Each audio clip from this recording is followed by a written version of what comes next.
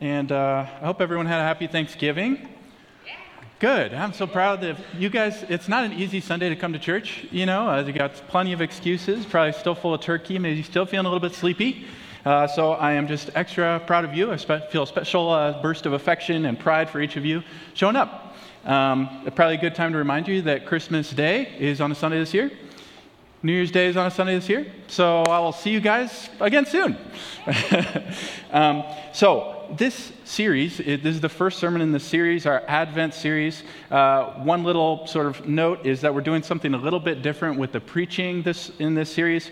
So we're sort of staggering things so that if you were to show up next week at East Campus, you would hear this sermon that I'm about to preach to you over there. And Doug Fern, if you were to come there from East, here from East next week, same deal. So we're sort of swapping back and forth. After that, it'll just, if you're here the whole time, you won't notice anything. But if you like to hop from place to place, this might be a time not to do that.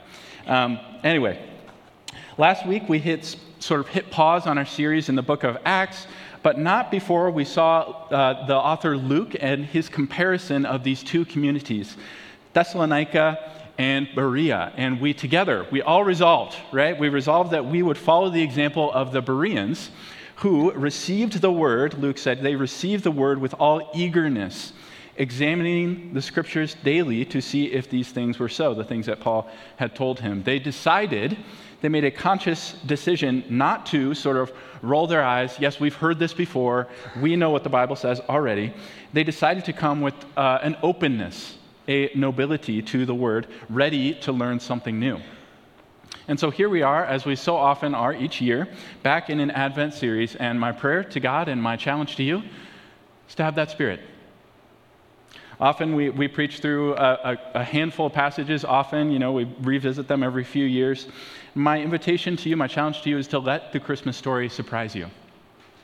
You come with openness, ready to learn something new. I know that this passage has opened to me in a new way. It surprised me in several ways that I'll share in a minute. Nothing that will floor you or change your mind about everything, but the Lord taught me something special about himself through this passage.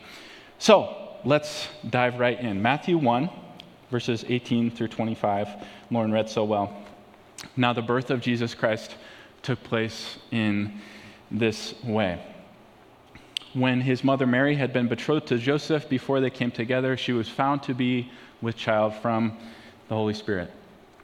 Many of you know that my wife Katie and I were expecting a baby. It's expected to be here about the 23rd of December, so we're very excited about that, Christmas baby. We've had many hilarious jokes from the worship team about having a live nativity, Katie up on stage, having given birth the day before. We have sort of patiently declined those offers. But one of the ironic things about Matthew's account, as you read that first verse, the birth of Jesus Christ took place in this way, is that Matthew never really tells us the story of Jesus' birth. Matthew hardly tells us anything about what happens with Mary. Often, birth story, you talk about the mother. Matthew's focus is instead on Joseph. If you return to the birth account of Jesus in the book of Luke, however, you'd get a completely different perspective, as we did a couple years ago when we read through Luke. Luke's concern was entirely for Mary and Zechariah and how the Lord came to them. What's clear is that for both of Jesus' parents, it took enormous faith and courage to fulfill their role in God's plan for God himself to become a little baby, as Jesus did. But Matthew focuses on Joseph's perspective in the story. And now with that very first verse, barely 25 words, his mother Mary had been betrothed to Joseph before they came together. She was found to be with child. Matthew has painted for us a scene with enormous tension. Enormous tension. Most of it is lost on us because engagement and marriage work differently for us than they did back then. Embrace and indulge me for a moment in historical background. Okay, so in the first century, marriages were often arranged by parents. Romance was not sort of the highest priority for marriage back then, and so the marriage would be arranged by the parents. It would be a girl who was approaching sort of childbearing age, maybe 12, 13, 14 in there, and she would be arranged to be married with a young man who was just approaching the age where he could support a family. And so this act of betrothal that we read about in verse 18, before they came together, Mary had been betrothed We don't normally use that word. I'm glad they keep that word in there, so that makes us go, I don't know what that means, because don't you just instantly insert engaged and move on? Don't.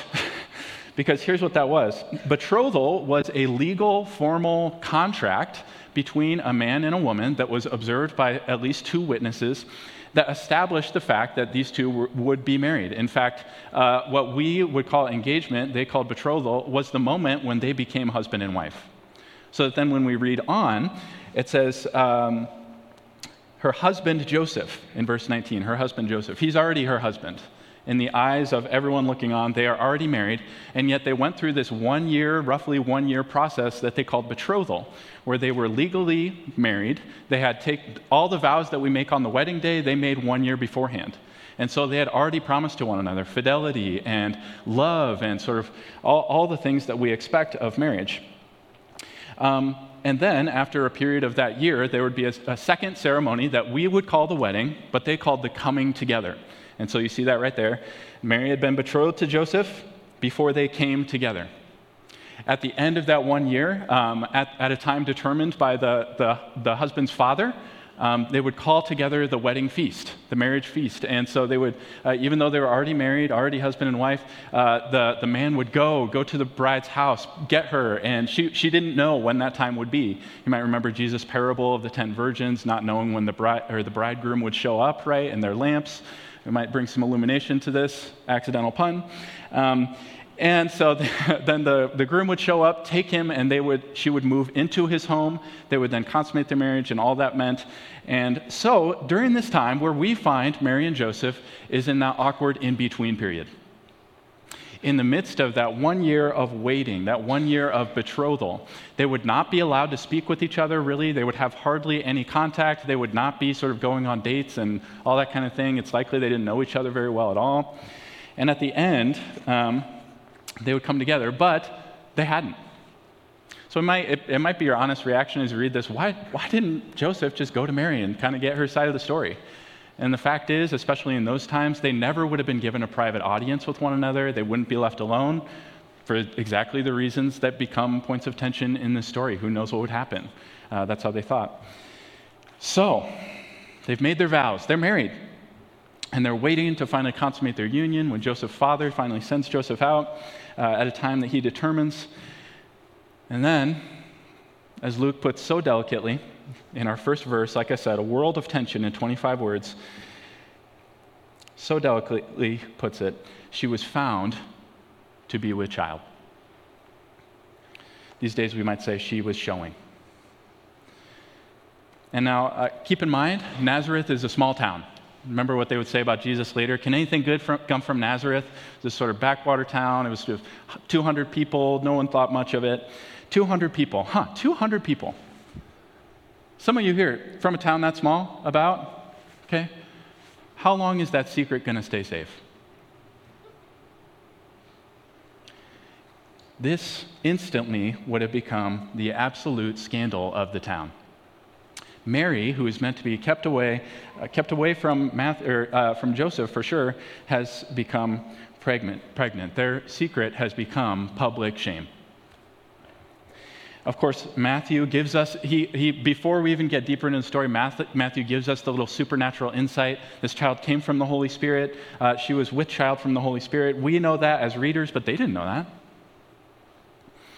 The town doesn't know. They're assuming naturally that this baby came about naturally. Then whose is it? Whose baby is this? You can imagine the slurs unfairly, unkindly applied to Mary. And as for Joseph, everyone was wondering, did he somehow circumvent his father and mother-in-law's protections of their daughter and impregnate her? Was another man involved? Either way, the specter of shame lies upon this brand new family that had barely come together, had not even come together. And this is what surprised me about this story. This is not primarily a story about stables and babies and gifts that I can't pronounce. The Christmas story is a story about shame and dishonor and the tension between freedom and love and the power of divine intervention and how one person's character ensured that God's plan would go forward to the salvation of the world. And her husband Joseph, being a just man and unwilling to put her to shame, resolved to divorce her quietly. Joseph had two options in this situation, as far as he could see. He could divorce her quietly, and as a just man, he leaned toward that situation, or he could divorce her loudly. The word here, put her to shame, is translating a very literal phrase that says, it basically says, publicly expose her. It says, expose her. It's sort of a euphemism for a horrific scene of mob justice that happened in the first century. You might remember the occasion recorded in John 8 when a woman who's caught in adultery is brought before Jesus and they prepare to stone her, and they ask Jesus, what should we do with this woman? We're not certain if that story belongs in the book of Acts as far as belonging in the Bible, but it's certain that it records an event that took place, an ongoing trial that did happen in those days. This is what would have happened to Mary. All Joseph had to do was put a word in the ear of the right people. Frankly, it's what would have been expected of him. He had been dishonored, as far as he knew. He couldn't go ask Mary what had happened. It wasn't going to happen. And to have exposed her in this way, in a perverse way, would have elevated him in the community as a man of spiritual seriousness. He could remain an eligible bachelor. No one would wonder about the paternity of this child and think that it was his. He could remain eligible, and in fact, he would, in a sense, be honored. This was a good man, a righteous man, a just man, a good man. As far as he knew at that point, the child wasn't his. He knew. Whose was it? He couldn't ask Mary. He didn't do it. She was guilty, right? That's all he knew. Her shame was hers to bear. That might make us wonder, as we read that word, resolved not to put her to shame. What is shame? Jackson Wu describes shame this way. Shame is the fear, pain, or state of being regarded unworthy of acceptance in social relationships. Now, that's a bit sterile. That's a bit academic, isn't it? Shame is different from guilt. Now, these two ideas are clearly related. In some ways, we see shame come upon us because we are guilty. We have done something wrong, and guilt and shame can be, in a sense, it's sort of our guilt gone public, where people see that what we've done is unacceptable. It's one thing for us to be guilty of telling a lie and knowing in our conscience and our hearts that we shouldn't have told a lie. It's another thing for our spouse or our friend or our employer to come to us and say, you told a lie, and you are now exposed, and you will bear the consequences. Every one of us has experienced the shame that comes because of our own actions at one time or another. At other times, shame is a verb. Shaming, something that others do to us, not necessarily because we're guilty, but because we haven't met their sometimes unfair expectations. Sometimes shame is something we experience because other people look down on us because they haven't understood our heart. Now, that's what happened to Mary. That's the shame that happened to Mary. She wasn't guilty, but she was nonetheless the object of intense shaming. Every one of us has experienced that kind of shame as well. At times because we've done things wrong, but at times like Mary, because we are the object of unfair or unloving scrutiny. Imagine Mary walking through the market in Nazareth. She'd learned to stop doing it after a while. The whispers behind her back, the unkind comments, the questions that hung in the air unsaid in each little stuttered conversation that she managed to start, the awkward walking up to a conversation in progress that stops the moment that you enter the circle, the sideways glances. You have experienced this shame too. Maybe you skipped Thanksgiving dinner, or maybe you wished you could have skipped Thanksgiving dinner because you knew that kind of shame was coming for you.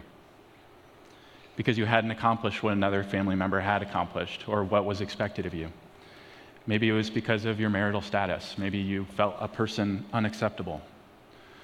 Maybe you felt bad about your body and you felt shame coming towards you, undeserved, unkind. Shame is painful. Shame is powerful. Joseph resolves then to divorce her quietly without public accusation, without any defense of his own honor. He will hide her shame, even though it costs him something. These questions will follow him too. This shame will follow him as well. But as he considered these things, behold, an angel of the Lord appeared to him in a dream, saying, Joseph, son of David. Let's pause there. Son of David. It's a bit of a strange address for such a keen moment in Joseph's life. For centuries, we know, there was an expectation that 1,000 years, we know 1,000 years before Jesus was born, God had come to David, who is God's king of God's people, Israel, and God had made a promise to King David. In 2 Samuel 7, it says this, when your days are fulfilled and you lie down with your fathers, I will raise up an offspring after you, who shall come from your body. I will establish his kingdom. He shall build a house for my name, and I will establish the throne of his kingdom forever.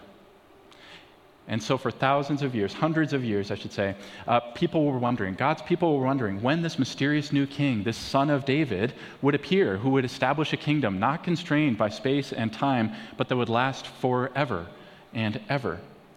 Keep in mind also that if you glance up earlier in the book of Matthew, we read the very first verse that says this, the book of the genealogy of Jesus Christ, the son of David. It seems as though Jesus is meant to be the fulfillment of that promise to King David all those years ago. And yet, how will Jesus become the son of David and fulfill God's promise to David to restore his people, to bless the world, to establish an everlasting, unending kingdom of blessing and justice worldwide, if Joseph, who is Jesus' connection to King David, decides to quietly divorce his unfaithful wife? The plot thickens. Suddenly, this isn't just a story about a young man choosing whether or not to dishonor his young and pregnant and apparently unfaithful wife. Instead, it seems as if, and this is the way Matthew tells us, we, of course, being good readers of the whole Bible, know this is not exactly true. It seems as if the promises of God are hanging in the balance. Joseph, the angel said, son of David, do not fear to take Mary as your wife, for that which is conceived in her is from the Holy Spirit. Do not fear, the angel said, and this is crucial. Before this, we assumed there were two options before Joseph. He could, we might say it this way, he could reflect her shame back onto her. He could refuse to absorb it. He could reflect it right back onto her, expose her immorality publicly, possibly leading to her public shaming and execution. He could hide her shame. He could divorce her quietly. It would cost him something, but he could hide her shame. Or there was a third option at hand. As the angel not suggested, but commanded, he could, and this suggestion was so preposterous that it wasn't even on the table for Joseph before this moment. He could stay with her. He could go through with the wedding.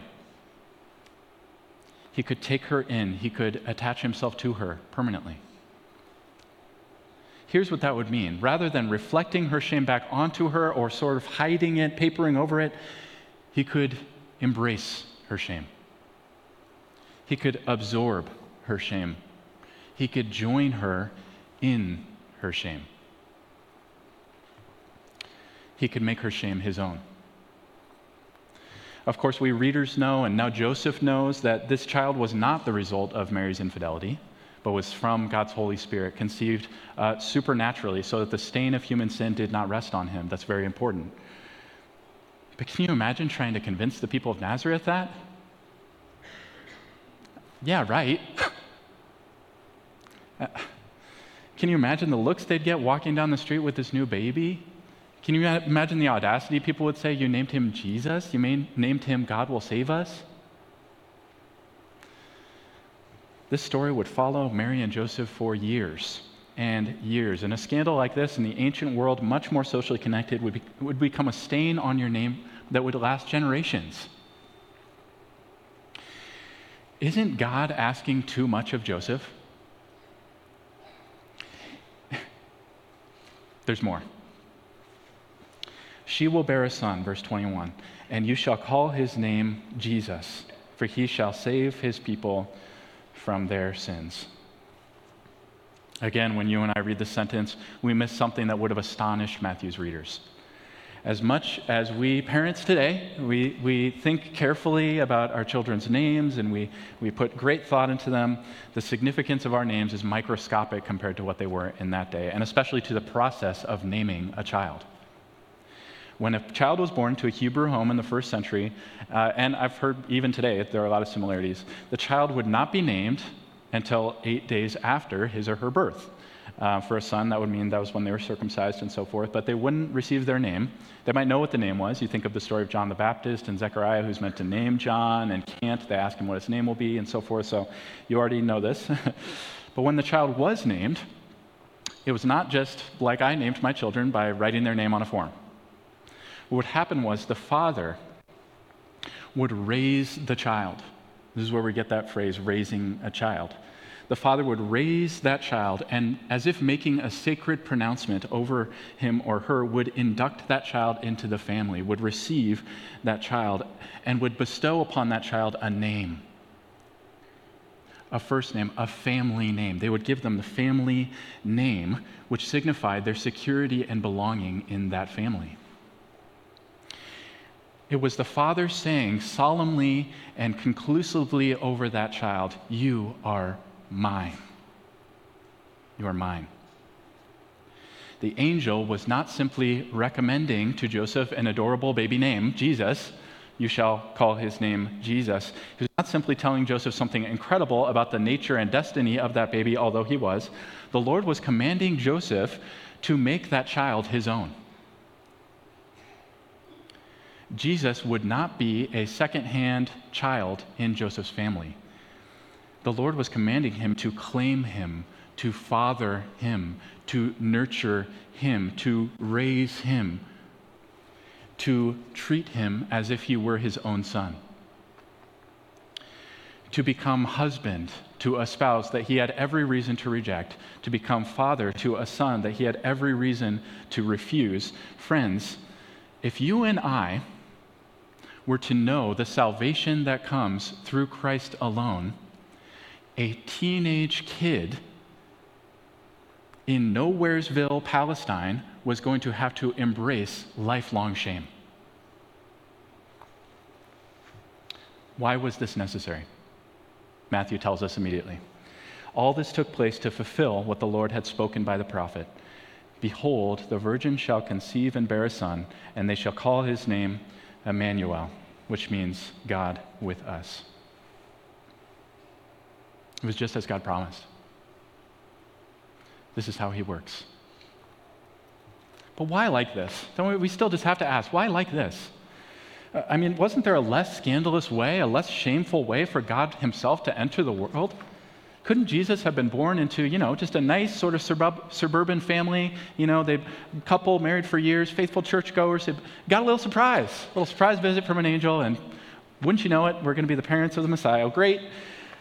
Get rid of all the suspicious glances and the murmurs and the conversations that stopped every time they entered the room. Couldn't there have been a way for Joseph and Mary to sort of broadcast to the world and to everyone looking on that they had not committed adultery? This was not a suspicious, weird situation. They were not guilty.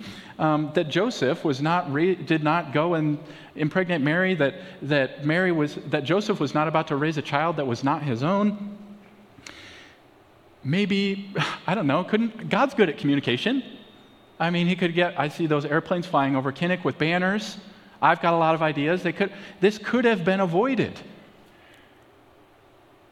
God chose shame for his son. This is a story about shame and dishonor, and the tension between freedom and love and the power of divine intervention. and how one person's character ensured that God's plan would go forward to the salvation of the world. Who are we talking about? The Savior had to come in shame. The Savior had to come in shame because Jesus is a servant king who came to experience all that we, God's broken, shameful children, deserve. Because we are a people deserving of shame, living in a world full of shame. Even if you're here and you don't recognize God's word as an authority on you, you recognize surely that this is just simply true. If the whole of your life were to be projected on this screen 1 minute from now, 60-second clock down, it's going to count down, and 60 seconds from now, everything about me is going to be projected on the screen. Everything, not just what you've done, not just as it appeared, but your internal life, your thoughts, your inclinations, your feelings, the things that you wish you could hide. Would you leave the room? I would. I would avoid the shame. None of us have lived a life of complete honor, even just by our own standards. And yet God's word teaches us that every day we do live our lives before God's audience, before his face, the one who sees and knows all of our actions, all of our desires. Everything we've done is laid before the eyes of the one who knows all things. And we must cover ourselves as Adam and Eve did all those years ago for fear of our shame being seen. And just as there were 3 ways for Joseph to relate to Mary's shame, there were 3 ways that God could relate to yours. He could reflect it back to you. On your own head be it. He could let us pay our penalty. He could let us bear our own shame. We could get what's coming to us. He could hide our shame. He could paper over it. But that wouldn't be just. Or he could do what the angel called Joseph to do. He could absorb our shame. He could embrace your shame. He could enter into your shame and make it his own. 2,000 years ago, Joseph held up a little baby son that didn't really look like him. And he made the conscious choice that would cost him dearly, that would lead to lifelong shame, to make a child that was not his own, his very own, to give him all the blessings that his rightful son would deserve, that a truly born of his loins son would deserve, so that he could be part of the family. This is why Jesus had to come in shame. If we would become part of God's family, if he would hold us up and speak his name over us, it would lead to his shame as well. But he couldn't help himself. We can't help but remember, too, the shame that Jesus experienced in his birth was not the final act of shame. It was just the beginning. His shame reached a crescendo on a hill outside of Jerusalem where he was stripped naked. His people would treat him like a filthy sinner. They would hurl insult at him. They would spit on him, mock him. Jesus' cross was not just an execution. It was a public shaming. Jesus on the cross was experiencing the shame that we deserve, the shame that we most fear, the shame that tends to motivate us. If you and I were going to be treated not as second-class citizens, second-class sons and daughters in God's family, Jesus would have to lose his good reputation. He would have to be misunderstood and confused for something else and have to be counted as a sinner, even though it wasn't true. Did you know that as you recall in your life, as we all have from time to time, painfully and regretfully, are moments of greatest shame? Did you know, as you recall those moments, Jesus is deeply moved in spirit?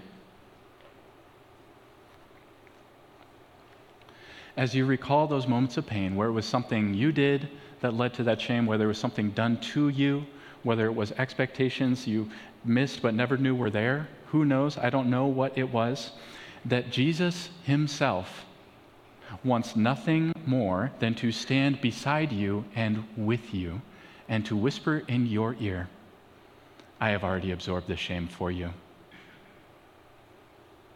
Its sting has been removed. Will you let me absorb it again right now? Even as those moments come back to mind, that is what he wants to do. That is what his Spirit wants to do within you. To blot away your shame, to absorb it into himself so that you can move forward into righteousness and life. In your most humiliating and embarrassing moments of shame, Jesus has not been standing on the sidelines or slowly inching away so that your shame doesn't get confused with his character. He has been drawing as near as possible. Whatever the reason for your shame, here's Jesus' words on it. He wants in.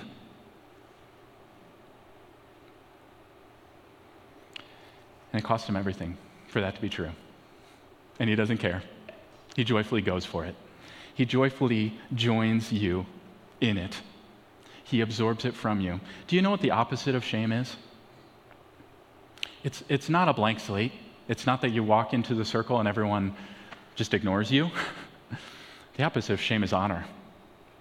And just as Joseph bestowed upon Jesus the son that wasn't really his, he bestowed on him all the blessings that a true son would deserve, that is exactly what the Father does with us.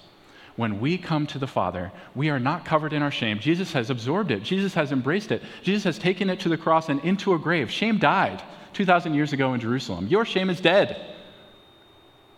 So now we stand before the Father, and somehow, get this, God honors us. Whoa, I can live a whole life on that. The honor of God has come to me. Okay, I don't care what the world throws at me. They can shame me all they want. All it can do is either make me better or bounce right off of me. This is what God has done through his perfect Son. This is what Christmas is about. It's about God coming in, God coming near at great cost to himself. We can become people of honor. And then we begin to live lives of honor. Now, what should this mean for us? What should this mean for our church? There are a couple thoughts I had. First, let's commit to become a place where we refuse to reflect shame onto one another. The Christ-like move when we see anyone who is caught in pain, caught in weakness, caught in sin, caught in shame. Let us do as Jesus did and get near and embrace them. Let's be a place where shame is not reflected, but absorbed and embraced. Secondly, let's commit to join Jesus in his shame. Since Jesus has sort of defanged shame, he's taken the sting out of shame. It can't do to us once it once did. Shame is powerful, but Jesus has taken away its power ultimately. And so we know that following Jesus in every place and time, as we read through the book of Acts especially, has been followed by controversy, and to be honest, the name of Jesus, when it's represented truthfully to each culture, it brings shame. There's shame that comes. Jesus has joined you in your shame. He has absorbed your shame for you. And so my encouragement to you is join him in his. Let people know you are a Christian. Don't hide it. Be you. Be a Christian with them. It may bring shame onto you. It will be okay. Jesus is with you. Perhaps, I think especially of this holiday season, it's a great opportunity for us to reach out to our friends and neighbors who don't have a place to worship or don't know Christ and invite them. I think we've got some little cards that you could hand to them. That might be a moment of great trepidation and fear for you. You're afraid of being ashamed. Jesus will be with you. He will absorb it. It will not hurt as much as you think. The opposite of shame is not silence or a clean slate. Like we said, it's honor. Let's become not just a place where we don't reflect shame, but a place where we bestow honor on one another. Let's become a distinct counterculture of the shameful world we live in, shame-filled and shaming. Let's not let anyone around us wonder what we feel about them. Let's make how we feel exactly clear. When we see God's image in the people around us, let's point it out. Let's honor them. If you want to build an entire ministry on 4 words, here's what those words would be, I'm convinced, okay? Apart from the basics, okay? Jesus is the Lord, all those things. Here's what it would be. And this is something I'm guessing hardly any of you heard this week. And maybe in the last month, maybe you'd say it's been 10 years. You want to hear it? I'm proud of you.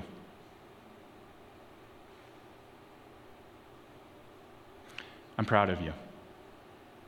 How often have you heard that sincerely, meaningfully into your heart and your life? Hardly ever, right? What if you did that for someone else? What if you noticed what was good in them and honored it. You gave it the weight that it deserved. Let's become a place like that. That's what Jesus can do through us. That's what he wants to do. To refuse to reflect shame, to absorb it and enter it with others, and to become a place where we build one another up in honor, because that's what Jesus came to do. Let's do it. Will you pray with me? Lord, we thank you for the story of Jesus and Mary and Joseph and the birth. We praise you, Lord, that you are a God who does not stay aloof from our pain and shame. Lord, your character is to be strangely drawn to our brokenness, weakness, and failings. We praise you and we extend incredible thanks to you for not reflecting our shame back onto us, but for embracing it all the way to a cross, but beginning in a cradle, in shame that you didn't deserve so that you could absorb ours. Help us now to respond faithfully to this truth. You have things for us to do, Lord, in response to this word. You have things for us to change. We know it. You don't shame us into it, but you do call us into it. We want to respond faithfully. Would you bring to mind for each of us a way that we could respond faithfully to this word?